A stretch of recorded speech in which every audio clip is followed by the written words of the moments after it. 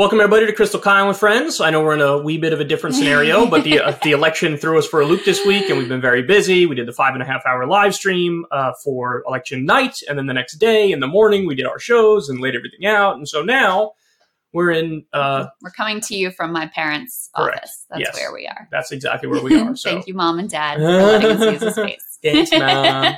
Mom, come pick me up. Just hoping she will make us a sandwich afterwards. Yes. She does make the best sandwiches. Yeah, she probably will do that. Anyway, so got an awesome show for you guys today. We're going to be talking to Marianne Williamson. Really interesting to hear from her for the simple reason that she is kind of like the conscience of the left in a sense that, you know, I think that's well said. Even somebody like me who's now accused of being a Biden bro, not illegitimately, you know, you want a real moral guiding core.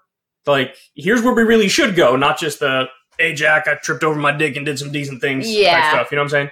Definitely. So anyway, I'll be interested to hear her critiques of the Democrats, her praise of why the election ended up the way it ended, and her thoughts on Republicans as well. So it should be fun. Yeah, absolutely. I think that's all really well said. I mean, Marianne is always sort of encouraging everyone to think on a higher level and aspire to more, aspire to what we actually could achieve and what people deserve. So great to hear from her. All right. So before we get into that, though, let's take a minute to talk about all these direct ballot initiatives that happened on election night, because I think this is massively underreported.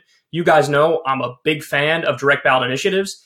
Basically what that is direct democracy at the state level where people vote on very specific issues. And as I tell you, about 80% of the time, people will vote for the position that I think is the most reasonable. Yeah. So it gives me a lot of faith in individuals. There's a lot of good ones here. On specific issues. People who you might think are too far gone in the culture war, partisan hacks when it comes to specific politicians. All of a sudden that goes away when you talk about specific issues and they're like, yeah, I agree with you on that. Yeah. So it's a positive thing. So go ahead. I know you got a list. Okay. I got a whole bunch of these from CNN, and a bunch of these aren't decided yet, including this first one. This one is interesting. So in Arizona, they voted on enacting stricter voter ID requirements, like making it harder to vote, basically. It was close. And right now, that's losing. It isn't decided yet, but that is losing right now, 50.7 to 49.3. And just to make a comment on that real quick. So here's the issue on this one. Yeah. Intuitively, people like the way it sounds. Right. Like, hey, you need an ID to fucking drive. Why shouldn't you need an ID to vote? Right, exactly. Which is why I'm actually surprised that they have a shot at prevailing here. Me too. So we'll see where the results end up. But I'm actually surprised it's even close. Me too. Because again, the intuitive feeling, any normie is like, yeah, why wouldn't you need an ID to vote? But what people don't realize is it literally is a ploy just to suppress the vote. Yes. To make it so poor people... So apparently people do realize that. Half of voters in Arizona realize it. But yeah, the idea behind it, as I'm sure you guys know, is it takes time, it takes money to take time out of your day to go get an ID. Sometimes they want a specific kind of ID, which is even more difficult, and that suppresses usually the votes of low-income people. So anyway, all right, continue. Okay, so we had a mixed bag on marijuana legalization. They voted on it in Arkansas, and it failed. They voted on legalizing recreational marijuana in Maryland, which we drive through all the time, and it passed quite handily. 65.5%. to 35, so that's nice. That is great. They voted on it in Missouri, legalizing recreational marijuana, and the Show Me State went with yes on that one. So marijuana wins the ballot initiative in Missouri, and then the other two were, I believe, North Dakota and South Dakota, lost It lost in both of those. But there's only 8 people who live there, though, so the vote was 5-4. Yeah, so there you go. I mean, if that's how they want to live, I guess I'm going to. Oh wait, 5-4 is 9. There were 9 people who lived there. Whatever. Anyway, it lost in South Dakota and in North Dakota. Okay. There were 5 abortion measures on the ballot in states as varied as California and Kentucky, and I think there was one in Montana. There was definitely one in Michigan, and then there was one somewhere else that I'm forgetting about. And in every single instance, the pro-choice position won. So in California, they actually have now enshrined into their state constitution a constitutional right to abortion. I think that was the one that went the furthest. And again, it's not close. Right now, there's still a lot of the vote. There's still half the vote out in California. They need to get their act together. But anyway, where it stands right now is 65% yes and 35% no. Healthcare. Give them the healthcare one. I love this. All right. Because I made a prediction. At least as of right now, my prediction looks pretty solid. Here we go. Okay. Oregon, Measure 111. Establish a right to health care. Let me read you This measure would amend the state constitution to ensure affordable healthcare access balanced against a requirement to fund schools and other essential services. So a yes vote supports the state ensuring affordable healthcare access. A no vote opposes the state ensuring affordable healthcare access. And again, this would be a right in the state constitution to healthcare. It is narrowly up right now. 80% of the vote in, 50.3% say yes, 49.7% say no, and the margin is about 8,000 votes between separating those two right now. And let me just point out, the way they worded that is weaselly as hell, and even with it being weaselly, you're slightly edging it out for the yes column. So I think that's positive. And by the way, I predicted when it was down, it was like, whatever, 51-49 for the no position, with like 61% of the vote counted. And I was like, I bet that one's going to go the other way. So anyway, I'm right, at least as of right now. That could go wrong, though. You had a couple of California ballot initiatives to legalize sports betting on tribal lands and to legalize online sports betting. And those are overwhelmingly, actually failing. My guess is the specifics of those are yikesy. Like, usually when they do this, they have like a monopoly in mind and only specific people can benefit from it. Maybe, but you should be able to gamble online. It's total bullshit. Connecticut wants no monopoly. Connecticut wants to allow early voting. That passed pretty easily. In Iowa, this one's not good. They established a state constitutional right to bear arms. You have a federal constitutional right to bear arms. Why would you add it to the double state? check. Just want to make sure. This is the Kentucky abortion amendment. Here we go. Marijuana in Maryland, Michigan abortion. Okay, I have one while you're looking for more. No, I got another one here. Right.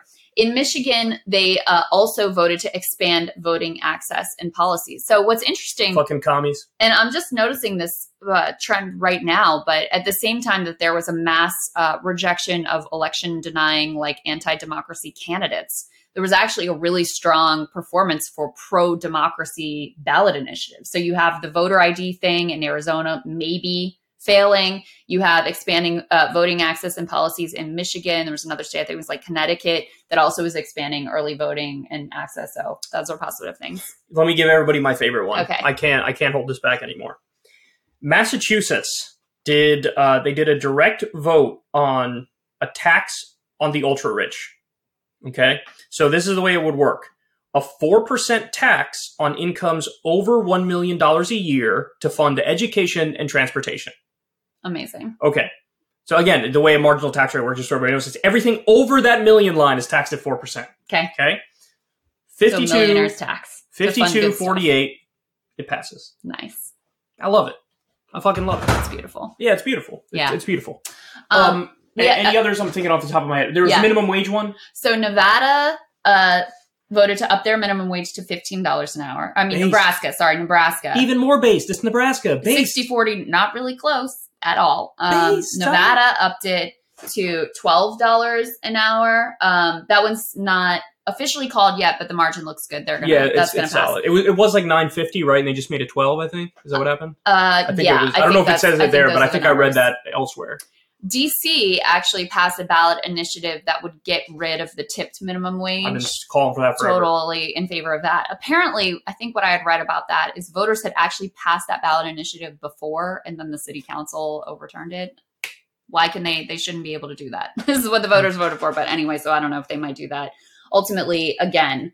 So I think those were some of the big ones. I know another one. Okay. I know another one that I was excited about, which is that in Illinois, they amended their state constitution to guarantee a right to collective bargaining and basically ban the ability to make the state a quote unquote right to work state, which is of course anti-union legislation. Yes. That was one that I was super psyched about. And there was a state, I don't remember what state it was, but it was about psychedelics, like legalizing certain psychedelics.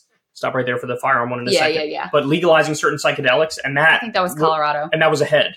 They were ahead for yes on psychedelics. Yes. So you got pro-minimum wage stuff, pro-union stuff, pro-taxing the rich stuff, pro-psychedelic stuff. Pro-democracy. Like I said, like 80% of the time, the right position wins. And then, I think the gun one's the last one. This is close on this one. In Oregon, with 82% of the vote in, you've got a measure to require a permit to buy firearms and to ban high-capacity magazines. So this like gun safety legislation.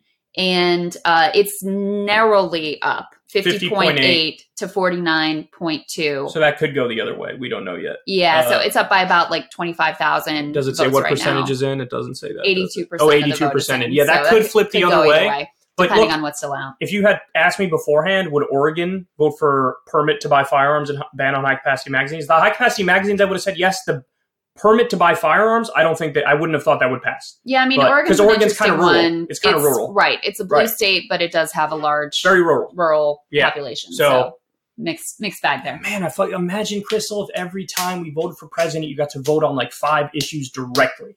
Do you realize how far advanced this country would be? I actually almost forgot one of the best ones. What's that? Nevada might be voting to institute ranked choice voting in open primaries, which would be fantastic. And that would help, for people who are like third party supporters and excited, like that would make it possible that you could actually vote for the candidate in the party that you really believed in, right, and not just have to do the lesser evil and not worry about the spoiler effect. So it could create a lot more options in our democracy. Think of the downsides with direct democracy and compare it to the downsides of our shitty system now.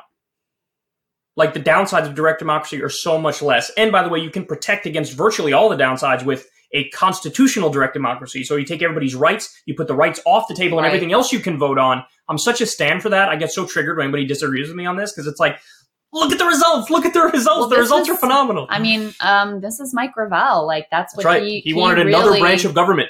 To really be the people's branch where you vote on. Yeah. Had some of the most innovative ideas about how you could invest more power in the people. And I mean, to me, that is the ultimate definition of populism. It's not all this like fake culture war posturing nonsense that people take it as, but it really comes down to like an actual faith in democracy, an actual belief in your fellow citizens to be able to sort through complicated issues and like govern themselves.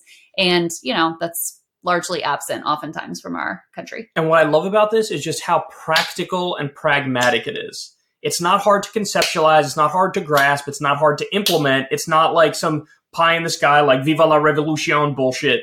This is super practical and pragmatic. It's like, hey, you just go and vote directly on the issue, and whatever happens, that's what we implement. Hooray! Yeah, right. I'm not saying that the bureaucracies aren't going to be hard to work with, like to try to create the healthcare situation in Oregon or wherever it was. Like, yeah, that's going to be work, and that's why you have bureaucrats to do certain things, right? But in terms of like how to get the right answers and go down the right path, like this is the easiest way to do it. It's such a constitutional direct democracy, baby. That's my shit. Listen, that's my joint. It has. It's not perfect. You're not always going to get the answers that you want, but it has a lot more to recommend it than the current way that we're doing things. Most of the time, it's going to go the right way. Yeah. Anyway, all right. So we'll go ahead and introduce Marianne. All right. Marianne Williamson, you know her. You love her. She actually has a wonderful Substack that you all should check out, where she's always sharing a lot of thoughts, sort of like political thoughts and also higher level thoughts. So great article on the election. Great article on the election that you guys should check out. Yeah. She obviously is a former presidential candidate. She's a best-selling author and a wonderful friend to both of us. So let's get to it. Marianne, always a pleasure to see you. Oh, it's always a pleasure to see you. Thank you for having me, guys. Of course. So we both read your sort of big picture election takeaways from the Democrats' unexpectedly not terrible and actually rather good performance on Tuesday night. So just share with the audience, like, why do you think that they did better than any party in power in modern history, save for 2002 when you had a big rally around the flag effect after 9/11? Well, obviously, the country isn't a monolith, and you can't look into the mind and heart of every voter. We've known that the country was split, but the split in this case led to this kind of golden mean in the center. I mean, it's so fascinating because it wasn't a huge repudiation of either side. That's why some of these races are so close. It is actually historically true that when it comes down to the bottom line, Americans do cleave to a kind of center. This is historically true of us. So I think that they just went too far. I think the MAGA crowd went too far. I think, as it turns out, Biden was wiser than I had assumed he was by emphasizing to his own base over the last few weeks the danger that is represented by the ultra right, plus the issues, the progressive points and progressive policies that he did move towards, whether it has to do with some cancellation of the college loan debt, and so forth. So I see this as a kind of reprieve. I don't take it as meaning that the American people have all of a sudden fallen in love with the Democratic Party. I think the American people realize that the corporatist nonsense that comes from the Republican Party is not completely absent from the Democratic Party, but at the very least, they chose the lesser of two evils. So how do you weigh the different factors for the Democrats? So like one of the things I said after seeing the results is that here's what I attribute it to. Number one, you have Republican extremism. So you have the people who deny the last election or kind of open about maybe we'll overthrow them in the future. You have GOP authoritarianism, which under that I put, Roe versus Wade being overturned, the fact that 157 Republicans in the House voted against gay marriage, 195 voted against a right to contraception.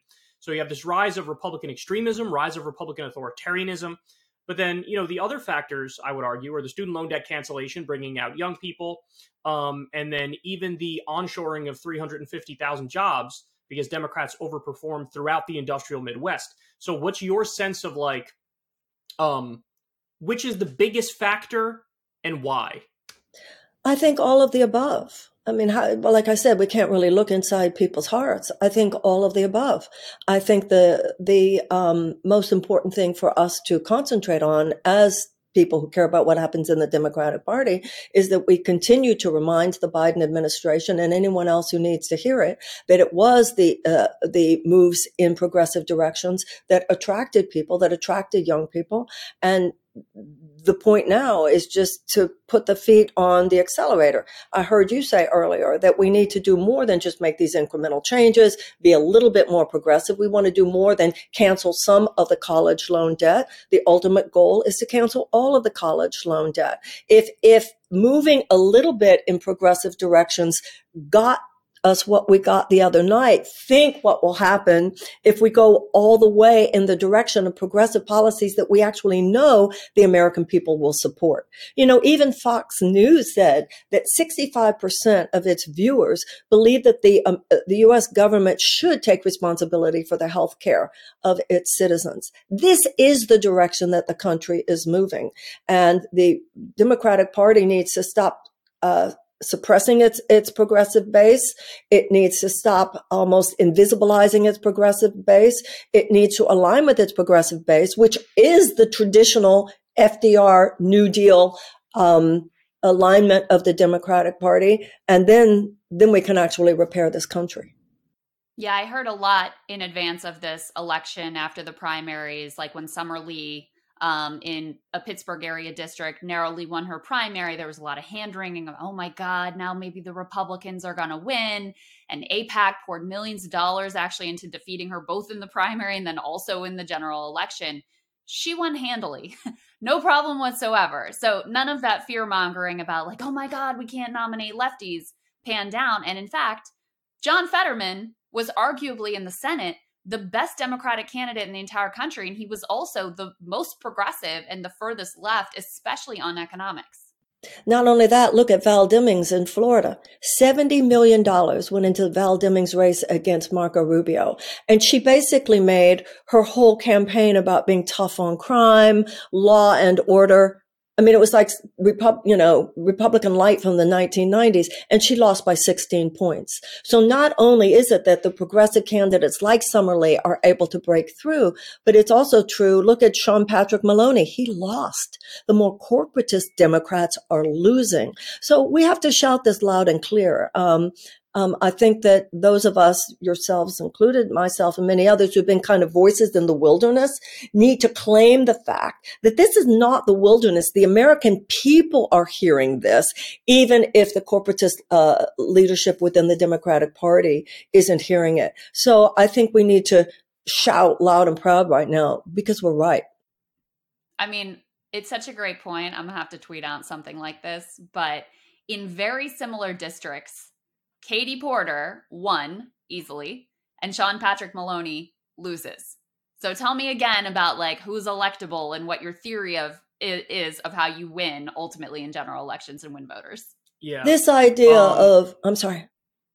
No, go ahead, Marianne. I'm sorry. Well, no, just I was going to say that this whole idea of tacking to the right, starting with the Democratic Leadership Council and Bill Clinton, the idea that we will beat them by being more like them, has proved a spectacular moral failure for the Democratic Party. It has decimated our principles and has not helped us with the American people. I think in many ways it paved the way for Donald Trump.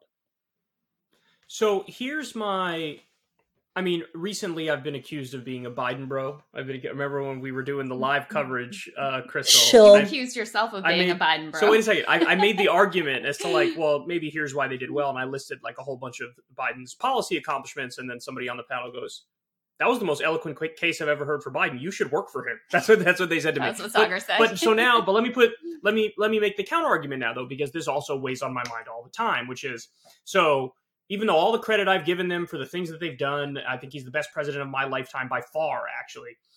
Here's the issue, though.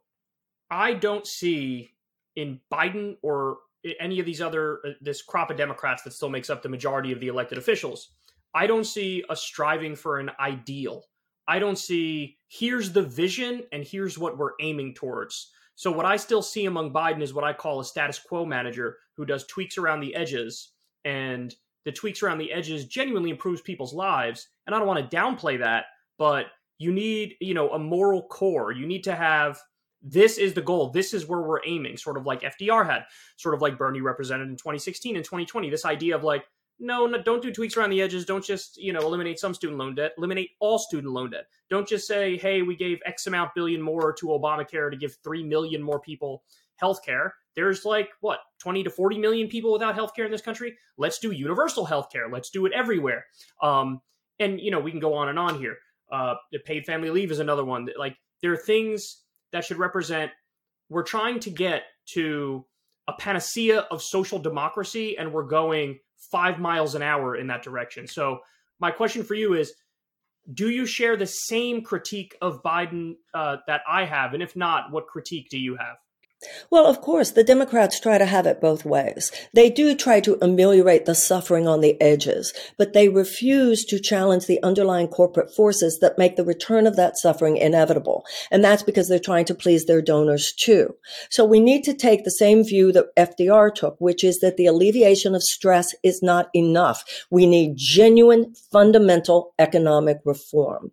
Genuine, fundamental economic reform, however, is institutionally resisted by the leadership of the Democratic Party because it is institutionally forbidden by their corporate donors.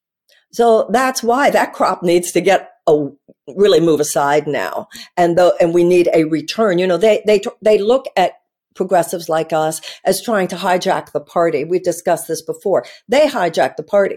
They're the DuPonts and the Morgans. A real return to the FDR principles of fundamental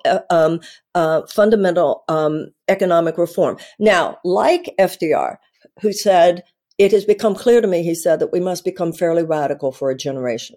Now, the corporatists in both parties go, ooh, radical. They would see FDR as a wild-eyed radical.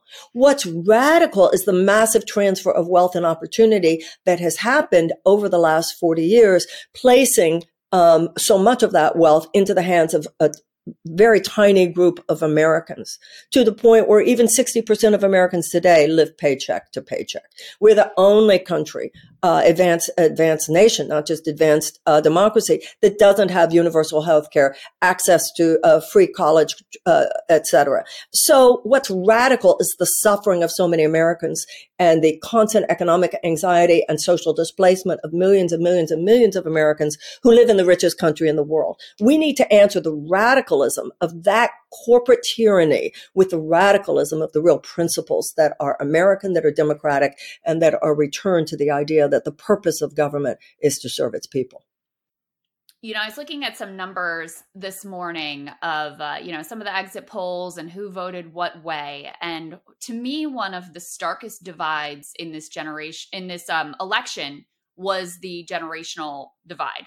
So actually, the only group of voters that shifted towards Democrats vis-a-vis, this election versus the last election was young voters. They're the only ones that swung harder to Democrats. They came out in strong numbers.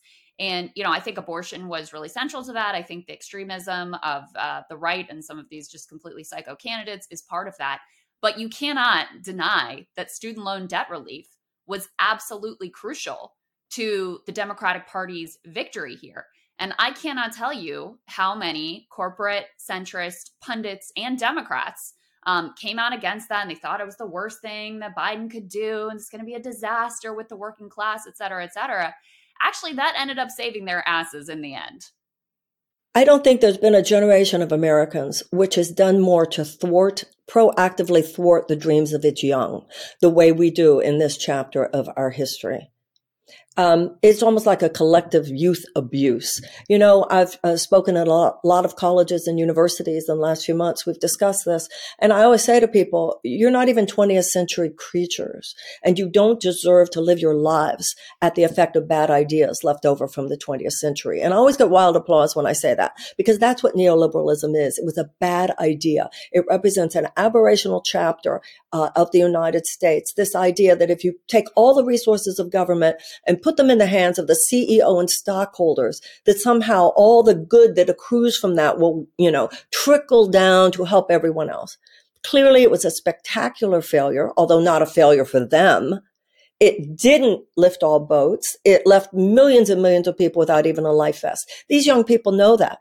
I remember saying at Stanford, as elite as it is, I pointed to those kids and I said, you know what? You're even at Stanford. And even with what a Stanford degree will get you, you won't be economically as well off as your parents. And they know this. When you say something about, well, these are these young kids tweeting from their parents' basement, they don't want to be in their parents' basement. So they want to resist this. And they're smart enough, these young people, to know that anti-electoralism is not the way. That's just giving even more power to the forces that would oppress them and suppress them. So first of all, I think that every generation of youth tends to move in a more progressive direction. But this one is literally fighting for its survival. And whether it has to do with climate change, whether it has to do with economics. And let's not forget that abortion is also an economic issue. It has to do, anything that has to do with the choices that a woman can make in her life affects her economic choices as well. So here's why I'm feeling hopeful, because Americans got so used to getting less than nothing. Like, they got so used to getting their eyes spit in on a regular basis. And then along comes the Biden administration, and, I was calling him bare minimum Biden for a while because he was doing the bare minimum, but Americans were so used to not getting anything and going in the wrong direction that now you could see, I think the Democrats were rewarded for taking a tiny step in the right direction. And the reason why that gives me hope is that political theory I've had for a long time is that under FDR, he got elected 4 times. He was president 4 times. He also had 80% of the House and 80% of the Senate at one point when he was president. And so my theory of politics is, look, it's not rocket science. This whole idea of, like, there's always a pendulum. It goes back and forth, back and forth, back and forth.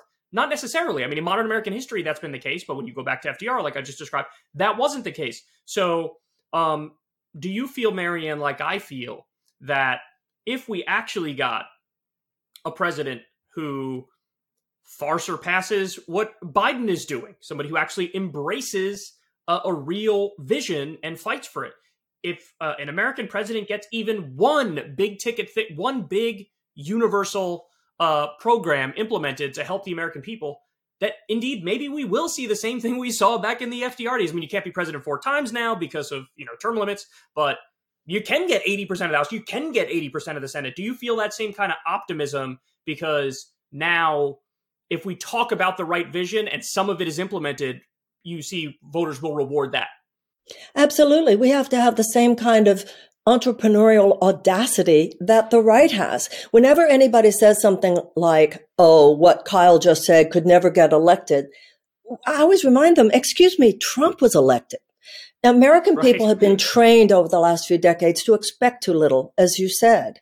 And this tremendous propaganda machine was foisted on the American people, suggesting and implanting almost like a chip in their head that anytime the resources of government are used to help you, that's socialism. That's the nanny state. And telling men the psychology of that is particularly crucial in terms of men because it's an emasculating thing. Ooh, that's a nanny state. That means you're not really a man. So people are starting to see through that propaganda. What's wrong? What's wrong with my tax money? It's my tax money. What's wrong with my tax money being used to help me and my children and my community rather than only helping these rich donors and the richest among us and the richest corporations? So absolutely. And that's why this is the moment for us to shout that from the rooftop. Those who say, oh, that could never get elected for all the reasons that you guys have pointed out here today. Oh, really? Fetterman got elected. Summerlee got elected no matter what. And this is not to minimize the forces that will work against this. And as long as we don't have money out of politics, they'll be coming back. Those forces are regrouping as we speak. But we need to regroup too. And I think this is another thing. The Democrats, people on the left have this way of, if you come at us, we go, oh, I'm sorry. I'm sorry. I'll figure out another way to say it. No, the Republicans don't make that mistake. You don't like what they said? Let me say it again, and let me say it a little bit louder. We need to really stand by the principles we believe in. Do I believe that a president could get elected who said these things? First of all, let's remember Al Gore did win the presidency in 2000. You know, he did. And if Barack Obama had been the president that he indicated he was going to be when he was running in 2008, we would have had a very progressive presidency. So absolutely, I do. I think it's more than possible. I think it's necessary in terms of a campaign. I thought this midterms was going to be ugly for Democrats. I thought that they would lose this. And I thought because of the just like manifestly terrible candidates that Republicans put up in the Senate, that they wouldn't win by a large margin, but I thought they'd gain, enough to pull off a seat or two victory. And I should say, races haven't been called. That's still theoretically possible, but does not look likely at this point.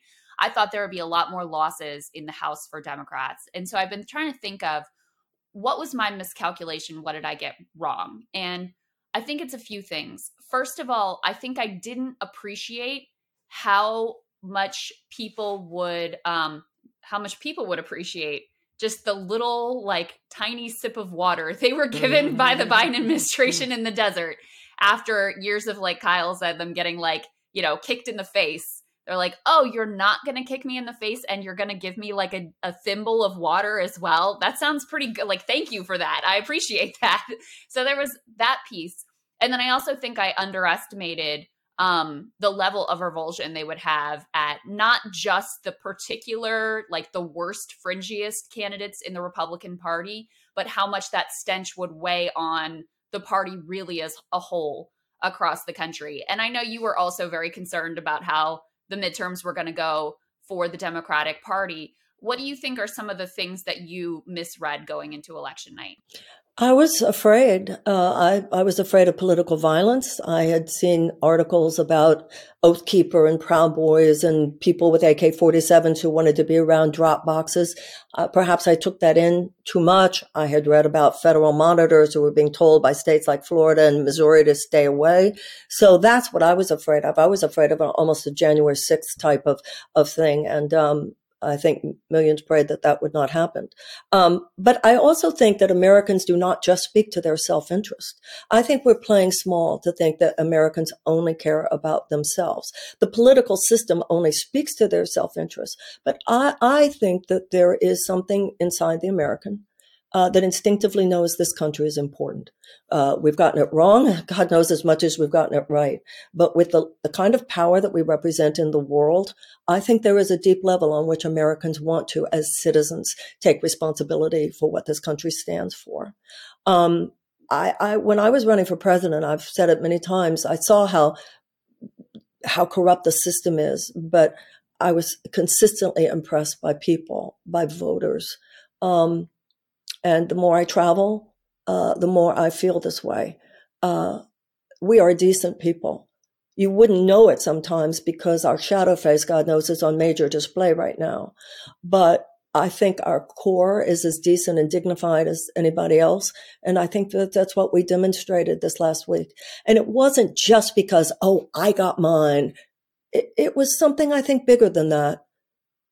Something more decent than that.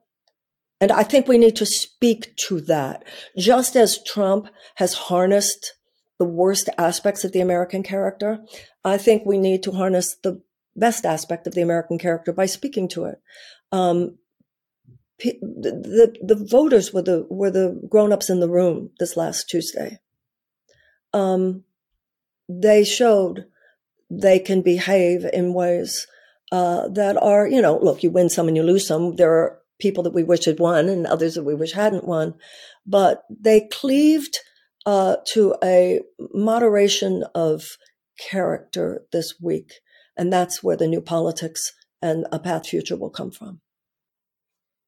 So let me ask you about the Republicans. This is a talk Crystal and I have had nonstop since the election. Everybody knows now it's probably a meme online, like the Trump versus DeSantis debate. So look, here are the exceptions to what happened in the election. You have pockets of New York, but that was more because of redistricting than anything else. And maybe arguably like the tough on crime stuff because of what was going on in New York City.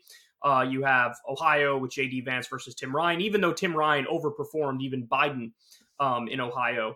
And then, of course, you have Florida. Florida's the real, anomaly compared to everything else that happened.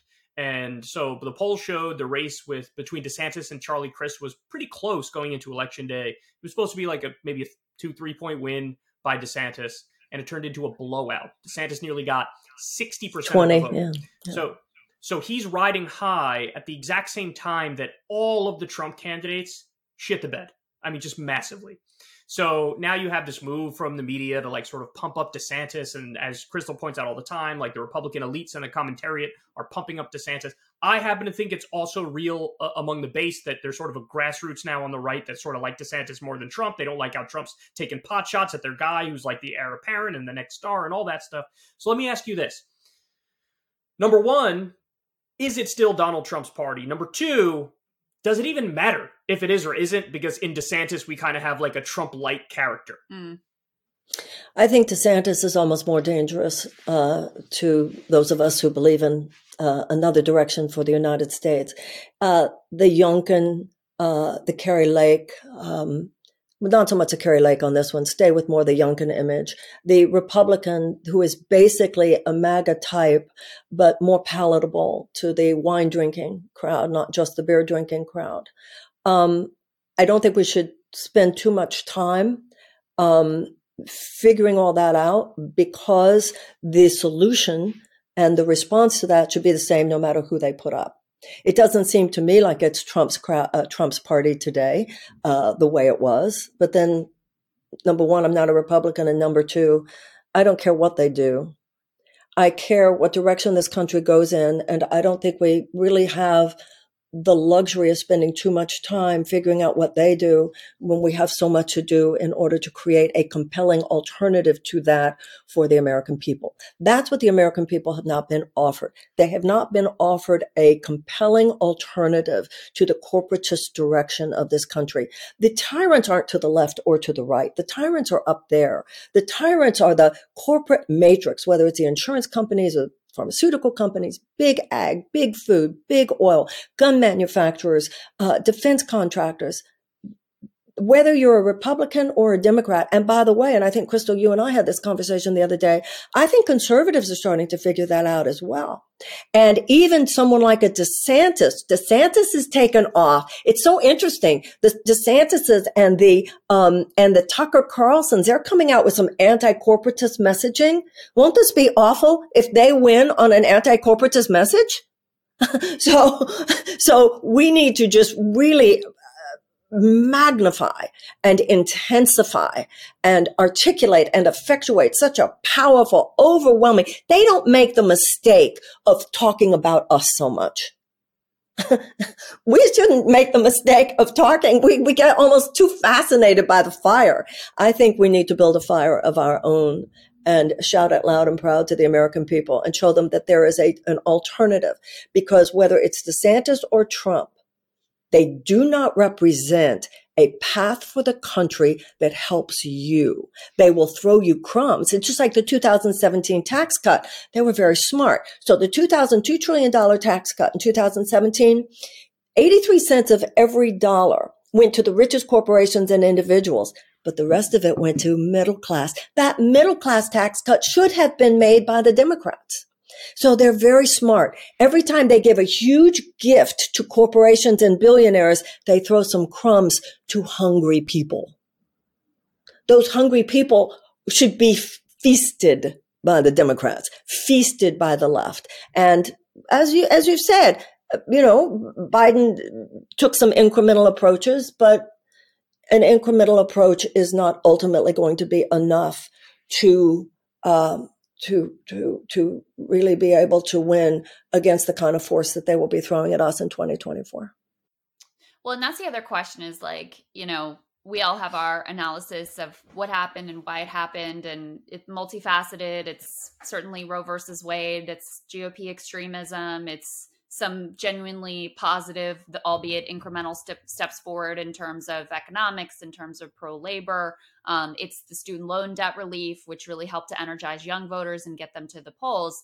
But when Kyle and I turned on MSNBC for like 20 minutes on election night, and the message was just incredibly one-dimensional. It was abortion. That's the only thing that that was the thing that won. Everybody who said it was anything else was silly and ridiculous.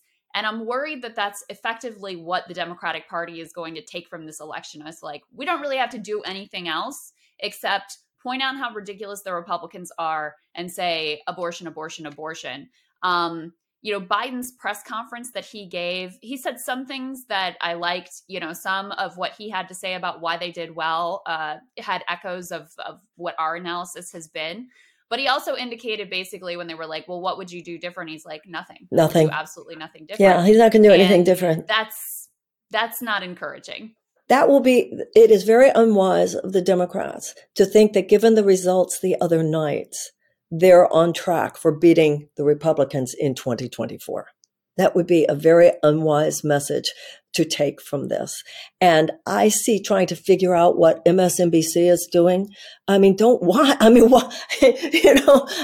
why you're important. That's why the two of you are important. That's why all independent media is important. Right. And they do unfortunately have a lot of sway in the party, and not just with elites. I mean, we saw what happened in the 2020 primary, where when they decided Joe Biden's the guy, that's it. It was over. I mean, there was a huge shift among the electorate, the likes of which you've never seen before.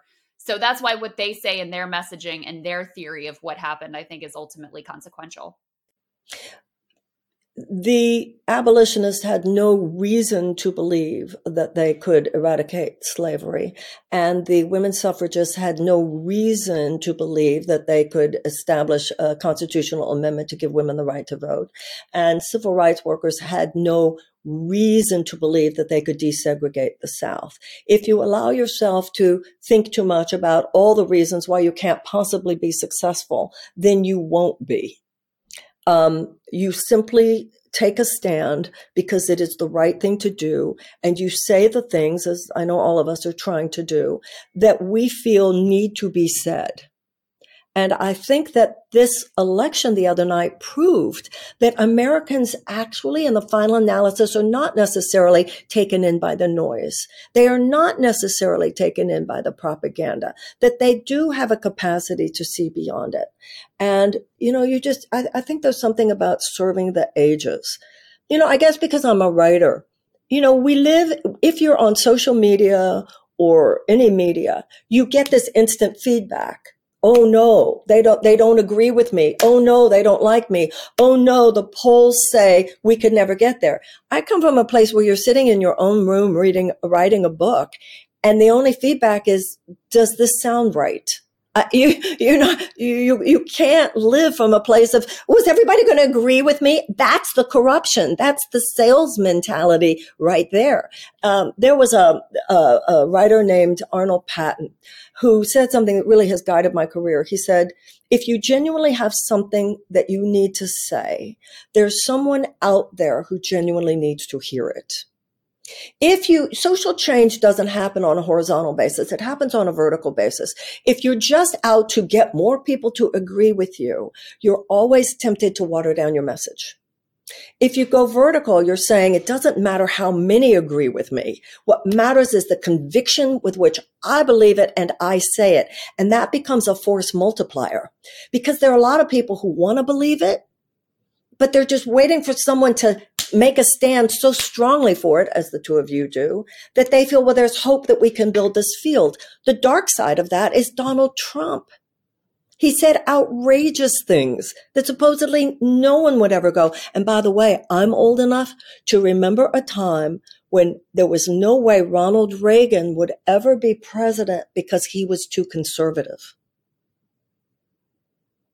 Just say what you believe. Say what you believe. It's like you've said to me, Kyle. Kyle, you've said to me more than once, don't look. I've heard you say more than once, don't look at the responses people have to you when you tweet something or put it on social media. And you talked about how much happier your life has been since you stopped doing that. We're all, enough with the people pleasing. So I'm not talking about the people pleasing. What I'm worried about is that the Biden administration is going to think that they don't have to do anything different. It's going to think that all they have to do is say abortion over and over again, and he's going to cruise to re-election. If he does, he will lose in 20. Well, that's my fear as well. But let me lay out some alternate scenarios for everybody. So in a world that is good and just and happy and fair and peaceful and all these lovely things, we would look at, here's what happens from here on out. The Democrats hold the Senate. Let's say, for argument's sake, the Democrats hold the House, even though that's not likely. Let's give them a one vote advantage in the House, right? We would see a Biden administration get through, somehow make an exception to the filibuster, get there. I'm trying to be realistic here, right? One exception to the filibuster, Roe versus Wade, codify Roe versus Wade, boom, that would be a good thing. Let's say you also get another reconciliation package that has the extended child tax credit in it, maybe paid family leave in it. He signs a couple more executive orders that have very high approval rating and works out. And then in 2024, the election comes and it goes swimmingly for him, swimmingly for Democrats, and we see similar results like we saw tonight. They hold the White House, et cetera, et cetera. That's an optimistic scenario, right? Here's another scenario which might happen. Republicans get the House. Let's say, for argument's sake, dead tie in the Senate. Biden is a lame duck, and Biden does Dickie McGee's acts for the next however many years, right? 2 years. And then we're looking at, honestly, a point you made so eloquently in your article that we just temporarily staved off the neo-fascist takeover of the system. How do we prevent the latter scenario from happening? Because that is very possible. People forget there was a time Biden had a 33% approval rating. He was doing nothing. And I was losing my mind, pulling my hair out every day on my show, saying, for the love of God, do something. Now, thankfully he did, but is that going to happen again? I don't know. I could easily see him going back down to 33%. The question isn't even just whether Biden could win in 2024.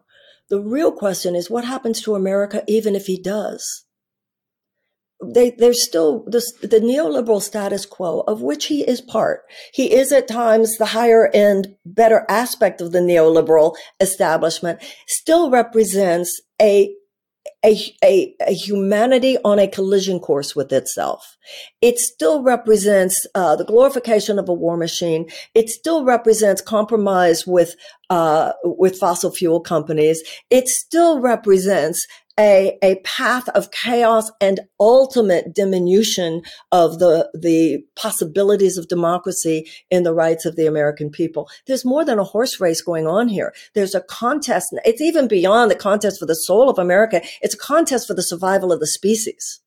So it's got to be more than how do we get Biden to win in 2024? The question has got to be, how do we make a U-turn here? Because this ship is headed towards the iceberg. The iceberg could be nuclear war. The iceberg could be a climate catastrophe. The iceberg could be biomedical horror. We're not even talking about some of the bigger issues because we stay too focused sometimes on the horse race. This ship has got to make a U-turn. The status quo, which he does represent, even at his best, will not disrupt itself. We have to disrupt the whole corrupt neoliberal establishment. And I believe in my heart, and I think that's really what we're talking about here. Do you think the American people would go with us on that?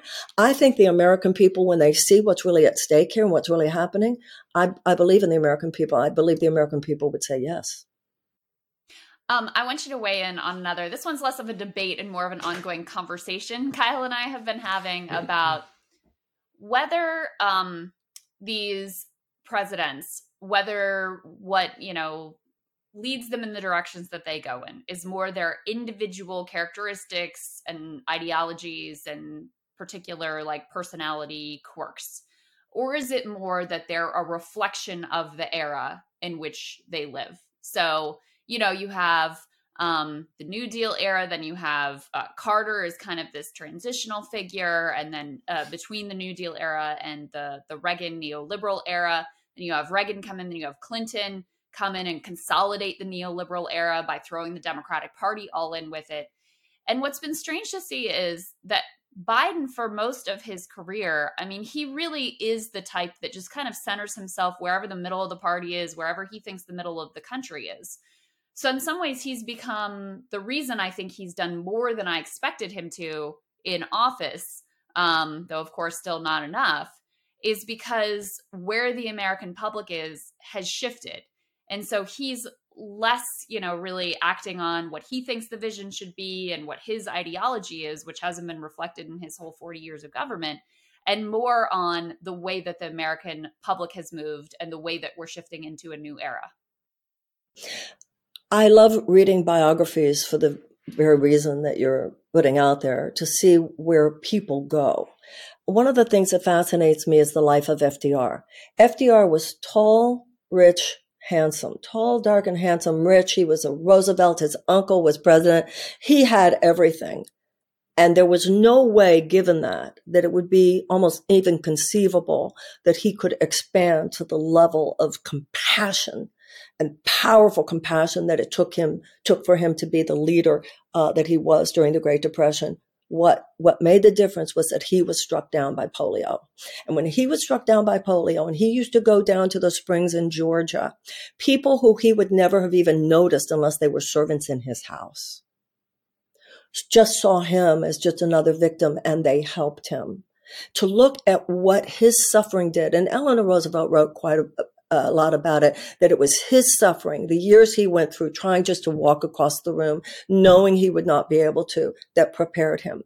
What happens, there's a lot of talk about Biden's empathy, but Biden's empathy has not expanded to a collective empathy. We all know that he's the empath in chief if you yourself had a tragedy in your family. But he hasn't shown a lot of empathy for people in Yemen. He hasn't shown a lot of empathy for some of the broader economic concerns. Yes, and let's be real, guys. He's taking incremental approaches. He's alleviating some stress, but he is not, as FDR did, calling out the forces, as FDR called them, lust for power, forces of greed and lust for power that are making all that pain inevitable. What happens, as I see it, is these people get locked into a system.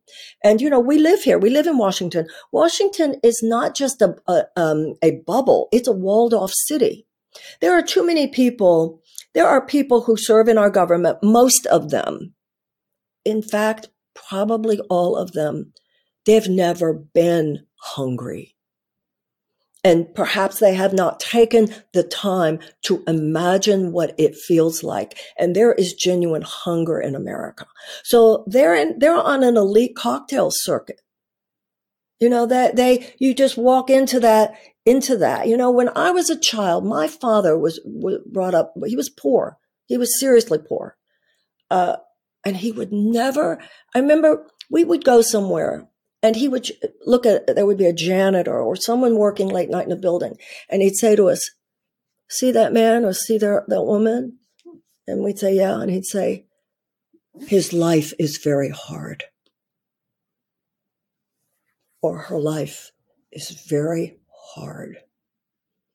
We buffer ourselves from suffering. We're obsessed in this culture with buffering ourselves from suffering, and it desensitizes us. We buffer it if at all possible. We try to protect our children from even appropriate recognition of the pain of others. It has desensitized us. And the political elite, it's a business. It's a big business. The political media industrial complex. I saw it. I ran for president. I was in the belly of that beast. It's a multi-billion-dollar business, and it is walled off from human empathy.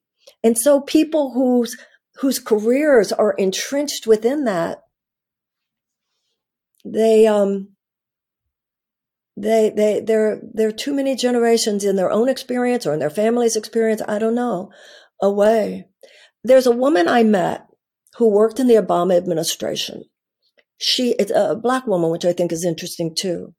And she had worked in some Midwest state. She'd worked on his campaign, and then she was brought in to work for the administration. She was in the Oval Office, she told me, at a meeting one day, and they were talking about an economic issue. And one of the men in the meeting said, well, I mean, what'll that do for people? I mean, that would only be $300 a month. It's not that big a deal anyway. And she stood up and said, I'm out of here. You are not who I thought you were. That people are sitting in the Oval Office and in a Democratic administration saying, well, you know, what would $300 a month mean for people anyway? You get sucked into something. It's like my father used to always say, don't let the bastards get to you. To your point on empathy, and Crystal and I were talking about this earlier, you know, you got the sense that there was some element of that in the Fetterman race too. Yes, Fetterman I agree. And he struggled in the debate, but one line that stuck with me that I mentioned to Crystal is when he kept repeatedly saying, he said it in the debate and he said it, you know, on Twitter and elsewhere, that, yeah, look, I had a stroke. I've been knocked down and I'm trying really hard to get back up. And for everybody out there that's trying to get back up, like, I got your back. And I think that's something that landed. Absolutely. And also, Crystal, I think I saw this on your other show. I think one of you said, people aren't all healthy in Pennsylvania. And when Oz started making fun of somebody for having physical problems, they felt derided. I think I heard you or Sagar said that, or maybe it was you, Carl. Yeah. We were, I think Sagar and I sort of bouncing off each other on that point because, you know, it was, first of all, he came across as, that was courageous to do that debate. I mean, to make yourself that vulnerable on the national stage. There were other Democrats, Katie Hobbs in Arizona, not because she has any, you know, physical ailments, but just because she thought Carrie Lake was a more formidable debater. She just refused to debate. And here you have Fetterman, who knows he's in the midst of recovery, knows this is going to be very rough, excruciating, and still subjecting himself to that process. And then across from you is a doctor who is supposed to be the like embodiment of care and empathy. And he's just like basically acting like a dick. You know, I don't think that I don't think that sat well with people. I really don't. You know, I knew him a bit years ago. And the person that he is in this campaign, has been in this campaign, was not the person that he seemed to me to be. Clearly, someone convinced him that going full on MAGA and Trump-esque was the way to go. Let me ask you a question, though, from a political perspective. Do you think it was wise of him to do that debate? Would you have counseled him to do that debate? Now in retrospect, you go, yeah. In but retrospect, you say, yeah. I don't know. I think he won despite it. I think he won despite it. Because I agree with what you said. It was very vulnerable of him. Yeah. But I know from having been on a debate stage, it's kind of like kids in school. The fact that a child can test well may or may not be the best indicator of what they can contribute to society or even what they're learning.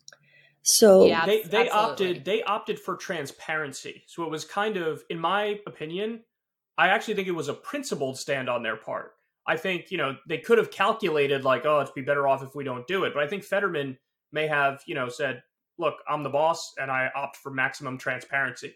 So it is very admirable for a number of reasons that he did it. But yeah, not going to lie. In the wake of that debate, Crystal and I were like, hey, dog, you probably shouldn't have done the debate. Yeah, like it was the right thing to do. I applaud you for doing it, but I don't know that was smart.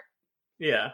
I mean, listen, he was able to win and outperformed Biden in almost every county in the entire state. I think I saw one county where he did not outperform Biden.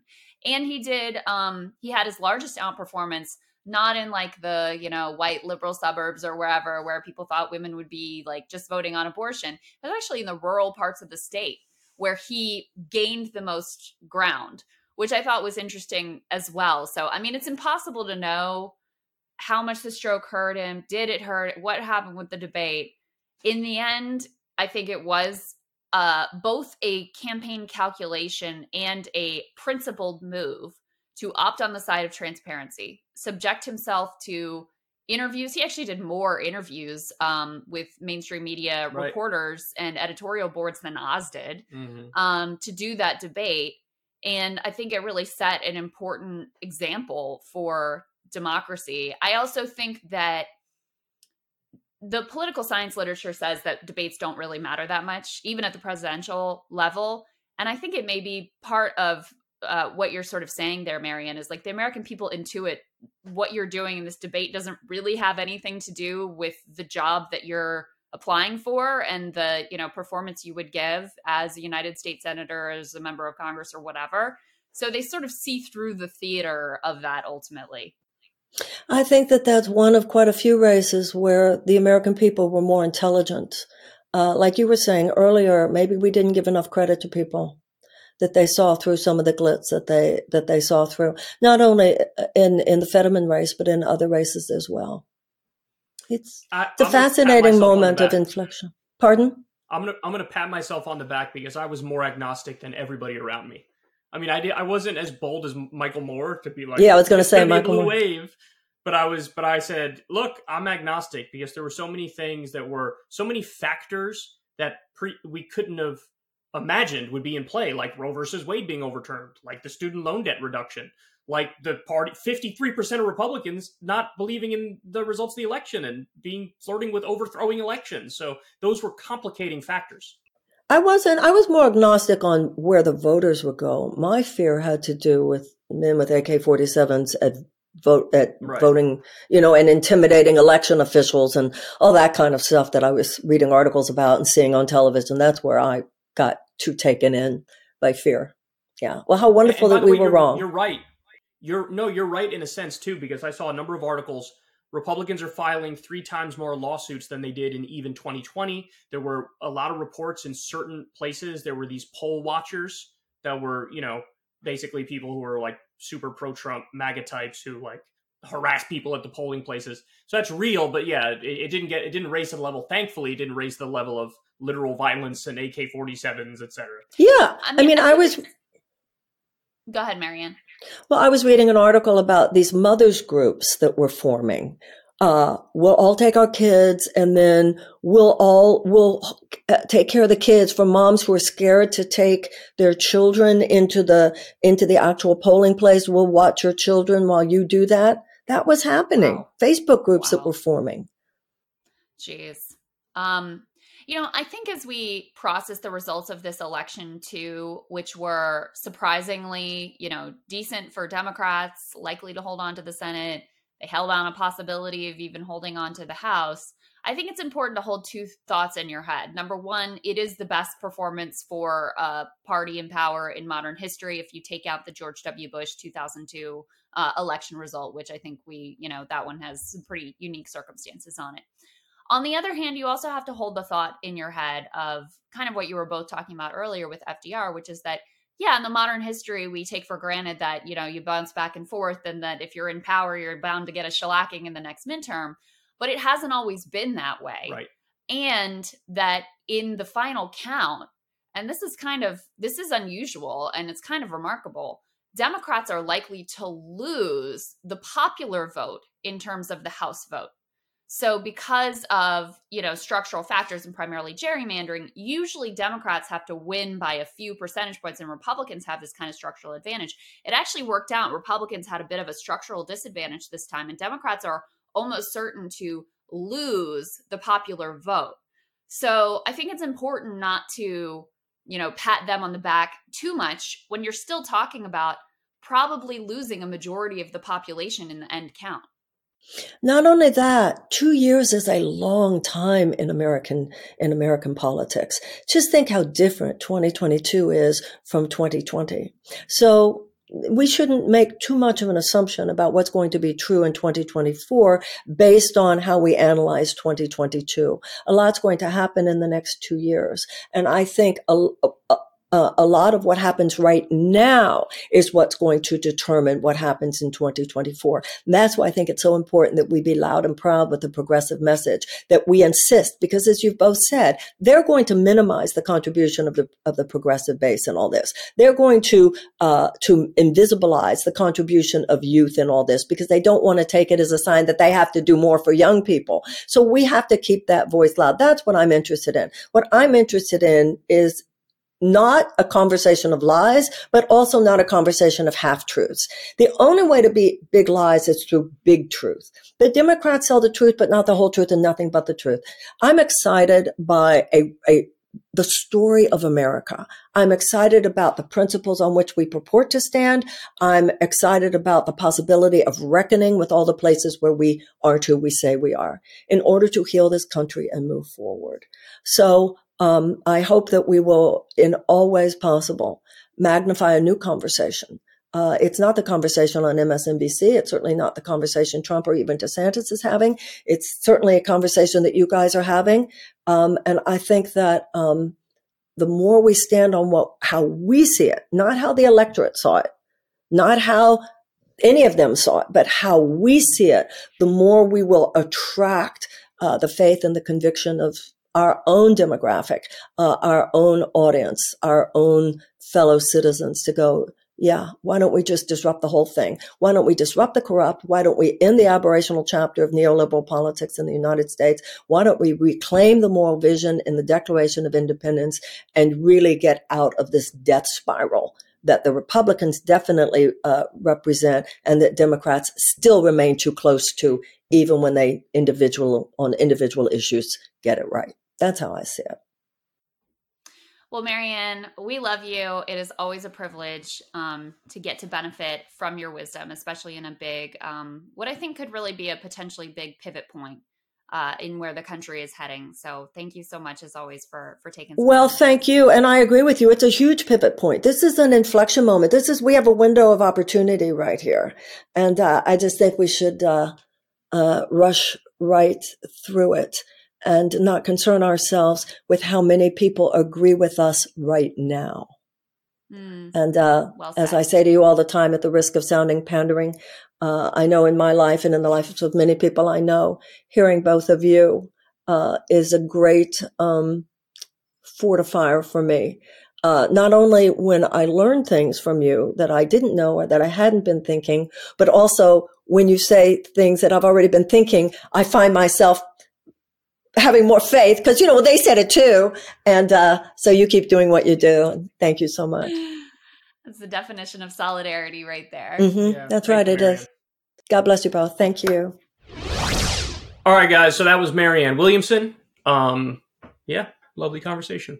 Always great to talk to her because she takes it to the next level, especially a couple days after the election, after we've already done all kinds of granular, this demographic turned out and whatever. She's very good at setting the table of the higher level thoughts about what this all means and where we are in their national and world history. So if she runs for president, conventional wisdom, understandably so, is the path is narrower now. Biden had a 45% approval rating in the exit poll, which is on the higher end for him. Mm-hmm. That actually surpasses Clinton. That surpasses Trump at this time in office. Yep. So Democrats performing well is like, hey, well, what would you change? Like Biden literally said the other day, like, I'm not going to change anything. I do think people are slightly misinterpreting that. What he meant by that is we're going to stay the course. He was like, with prescription drugs, he's like, as soon as people learn what we did, that's why they vote for us. So we lower prescription drug costs for seniors. That's why they voted. Like that was the argument he was making. It wasn't like, hey, we're going to do nothing. He said that before he was in office, that nothing will fundamentally change argument, yeah, right? But I don't want him to stay the course. I want him to do more. Well, so that's my next point that I was going to make is the conventional wisdom could be wrong, at least in the sense that the left argument was vindicated here. And the lesson the mainstream Democrats might take away is Republicans are super extremists, keep propping up the super extremist ones and keep talking about abortion, and that's how we win. And if that's all they take away from this, they are just fundamentally objectively wrong. Because a huge part of the picture was the 350,000 jobs that are being outsourced, was the student loan debt reduction. And if they don't keep those pieces in mind and keep going down that path, then there is a lane open for somebody like Marianne Williamson. Yeah, I think that's true. I also think it's just worth having a lot of humility about political predictions at this point. I mean, the thing that I really fundamentally got wrong about this election going in was a sort of lack of faith in the American people. I mean, I think part of why, because when you look at the fundamentals, like I didn't trust the polls. I was like, all right, you look at the fundamentals and you're like, the economic, people say 70% say we're on the wrong track. The economic numbers are bad. Biden's approval rating is low. The party in power normally loses seats. So it's like, if anything, I think these polls are probably too favorable towards Democrats. But I think what I didn't account for is the fact that there would be genuine appreciation for, you do good stuff for people and they will reward you. And even though it wasn't like, the sort of transformational change that we would like to see and that people deserve, there was still a level of appreciation for what had been done. And I also think there was a more sophisticated understanding of the inflation conversation where it was like, yeah, we've just been through COVID and the world got turned upside down and there's a war going on. And, there's a lot going on that is not just directly laid at the feet of Joe Biden. And hey, by the way, these Republicans are saying inflation, but they don't actually have a plan. So if I take that learning forward of, there was actually like a fairly sophisticated understanding of what's going right and what's going wrong in the country. And there was a, large swath of voters that acted on that. Then to me, that actually does strengthen the case that, yeah, there is an opening for someone to go even more in that direction to really give the American people what they deserve, not just like the thimble of water that they've been given in the desert from the Biden administration. I think you're a little too hard on yourself for your prediction because I wasn't nearly as wrong as like every mainstream. Well, my actual, like when I came down to it and I picked the Senate races, it looks like I'm only going to be wrong in one, which is I did feel like, I think Oz is going to win. But my feeling going into election day, the way I felt in my stomach, I was like, I think this could be bad. here's where you messed up from one commentator to another. Yeah. Never give specific race predictions. Nah, I don't agree with that. No, well, look, I don't agree with that. Wait, I like for people to be able to, to be able to say, like, hold you accountable and be like, see, you were wrong about this one, we were right about that one. But that's where we genuinely don't know race by race. I'm okay with a presidential prediction because it's such a big event. It's the one big one. You know what I mean? So that's fine. But every other one is just prognosticating needs to have certain limits. So anyway, I think you're a little too hard on yourself on that front. You were much more correct than a lot of the other mainstream pundits. I actually think Nate Silver is sort of unfairly getting some shit because they're lumping him in with Real Clear Politics. Real Clear Politics had Republicans winning 54 seats in the Senate. Yeah. They were just fucking wrong. Nate Silver was not saying that. And even Real Clear Politics, I wouldn't give them that hard of a time because all they do and all they've ever done is just, here are all the polls and now we're going to average them. So if they just were like, this is what we do and we're not making a judgment call, but they went kind of hard on like, Trafalgar's good. The right-wing pollsters are good. They were like, going kind of hard online and in like television appearances and whatever, making fun of people who were saying, some of these polls look kind of like they're garbage. I think it's the same reason why Nate Silver is being given a hard time right now is because his predictions didn't end up being that far off. No, they weren't that off at all. He only had 59% for Republicans in the Senate. Which is basically still like a jump ball. I mean, that's still very much like Democrats are really in the game. Yes. His House predictions are not going to end up being that far out. I mean, Republicans probably are going to take control of the House. But Barely. I think it's because he engaged in a lot of online debating about his methodology and also arguing that those partisan polls were worthy of being included in his average and that they weren't ultimately garbage. So I think that's why people are going after him, is because he also went kind of hard, like defending some of those polls that ended up being wildly off. I mean, Trafalgar had Patty Murray like on the rocks in Washington, and RCP, Real Clear Politics, had her as her race as like a toss up. Yeah, and she ended up winning by 14 points. Like, okay, this is silly. So I think that's why he's getting a hard time. Yeah, and I'm going to pat myself on the back. I was more right than most people as well, because if you go back and watch my prediction video, I'm very agnostic. Very agnostic. And when I forced myself to make a hard prediction, I said Republicans win. Maybe it's 51, 52 in the Senate. Yeah. And I said in the House, they're going to win, but it's going to be nowhere near the red wave of 2010, where they picked up 63 seats. I said maybe they'll get like 20 or so seats. Yeah. And it looks like I'm still off, but I'm off by 1 seat in the Senate, maybe. Yeah. And then in the House, I'm going to be off by maybe 10. Yeah. And Republicans doing worse on that. Yeah. So I maybe mean, they ultimately, get 6, 10, I'm not actually, that's about where I'll be off as well. Yeah, but like you were maybe more, 1 seat, but I was definitely feeling more negative. You were more than you were. I was you much were more bearish. You were more worried about a red wave than I was. Yeah, for sure. I thought it was in the realm of possibility that you do end up with like Lee Zeldin winning in New York and like Maggie Hassan losing race was real. in New Hampshire. And Zeldin, actually, I mean, New York is one of the places Democrats really did underperform. Right, yeah, it was a real race. I think it's because of a couple things. I mean, I do think that was like the only place in the country where the like tough on crime messaging stuff actually worked. And not even in New York City, but in the suburbs that haven't even been impacted by the rise in crime. But you often see this. It's like the fear of like, oh my God, what's happening in the city is going to come to my neighborhood. So I think that was more effective in New York than anywhere else. But I actually think the big reason was that abortion did not play as big a role in the vote in New York as it did in other places, because you had a sense there that you had Democratic control of the state. So there was less at stake in terms of like, you were less concerned that your rights were going to be hinging on this particular election. And you saw this in some of the registration data. I think you might have covered it. I know we covered it. After Roe versus Wade was overturned, you had this surge of women registering to vote, but it was really highly correlated to how directly like abortion was actually on the ballot in that state. So in a state like Michigan, where you literally had a ballot initiative related to abortion, huge numbers of women, and Democratic women in particular, registering to vote. In New York, there was no effect. Here's another reason why I was less worried than you. I feel like people forgot about those special elections very, very quickly. Mm-hmm. And they did it for no reason. They did it, like there were 5 special elections and Democrats way overperformed the polls in those elections. And then everybody act like they didn't happen. Like, no, wait, this is a data point that's actually really important. The theory was that that was right after Roe is overturned. And so it's at its most raw then. And that impact had waned over time. That was the theory of why people, including myself, were discounting those results. But even if it waned, the idea that it wanes back to 0, I think was a preposterous thing. And that seemed to be the conventional wisdom, is that it's totally gone. And it's like, even if you reel it in 40%, there's still a hunger out there of like, these guys went way too far. There was a New Yorker article. I would love for these same Republican strategists to get interviewed now. But there was a New Yorker article interviewing Republican strategists who were predicting huge red wave, like tsunami, like the kind of thing where Patty Murray genuinely is like in danger in Washington and whatever. And that was their theory, is that not only had the emotions and like the rawness of that Supreme Court decision, not only had that faded, but there was also actually a respondent bias in the polling right after that was overturned, where it was like, it's overturned and every liberal woman in the country wants to answer the phone and like, tell the pollsters what they think about it. And so you get these big margins for Fetterman, you get these big margins for other candidates.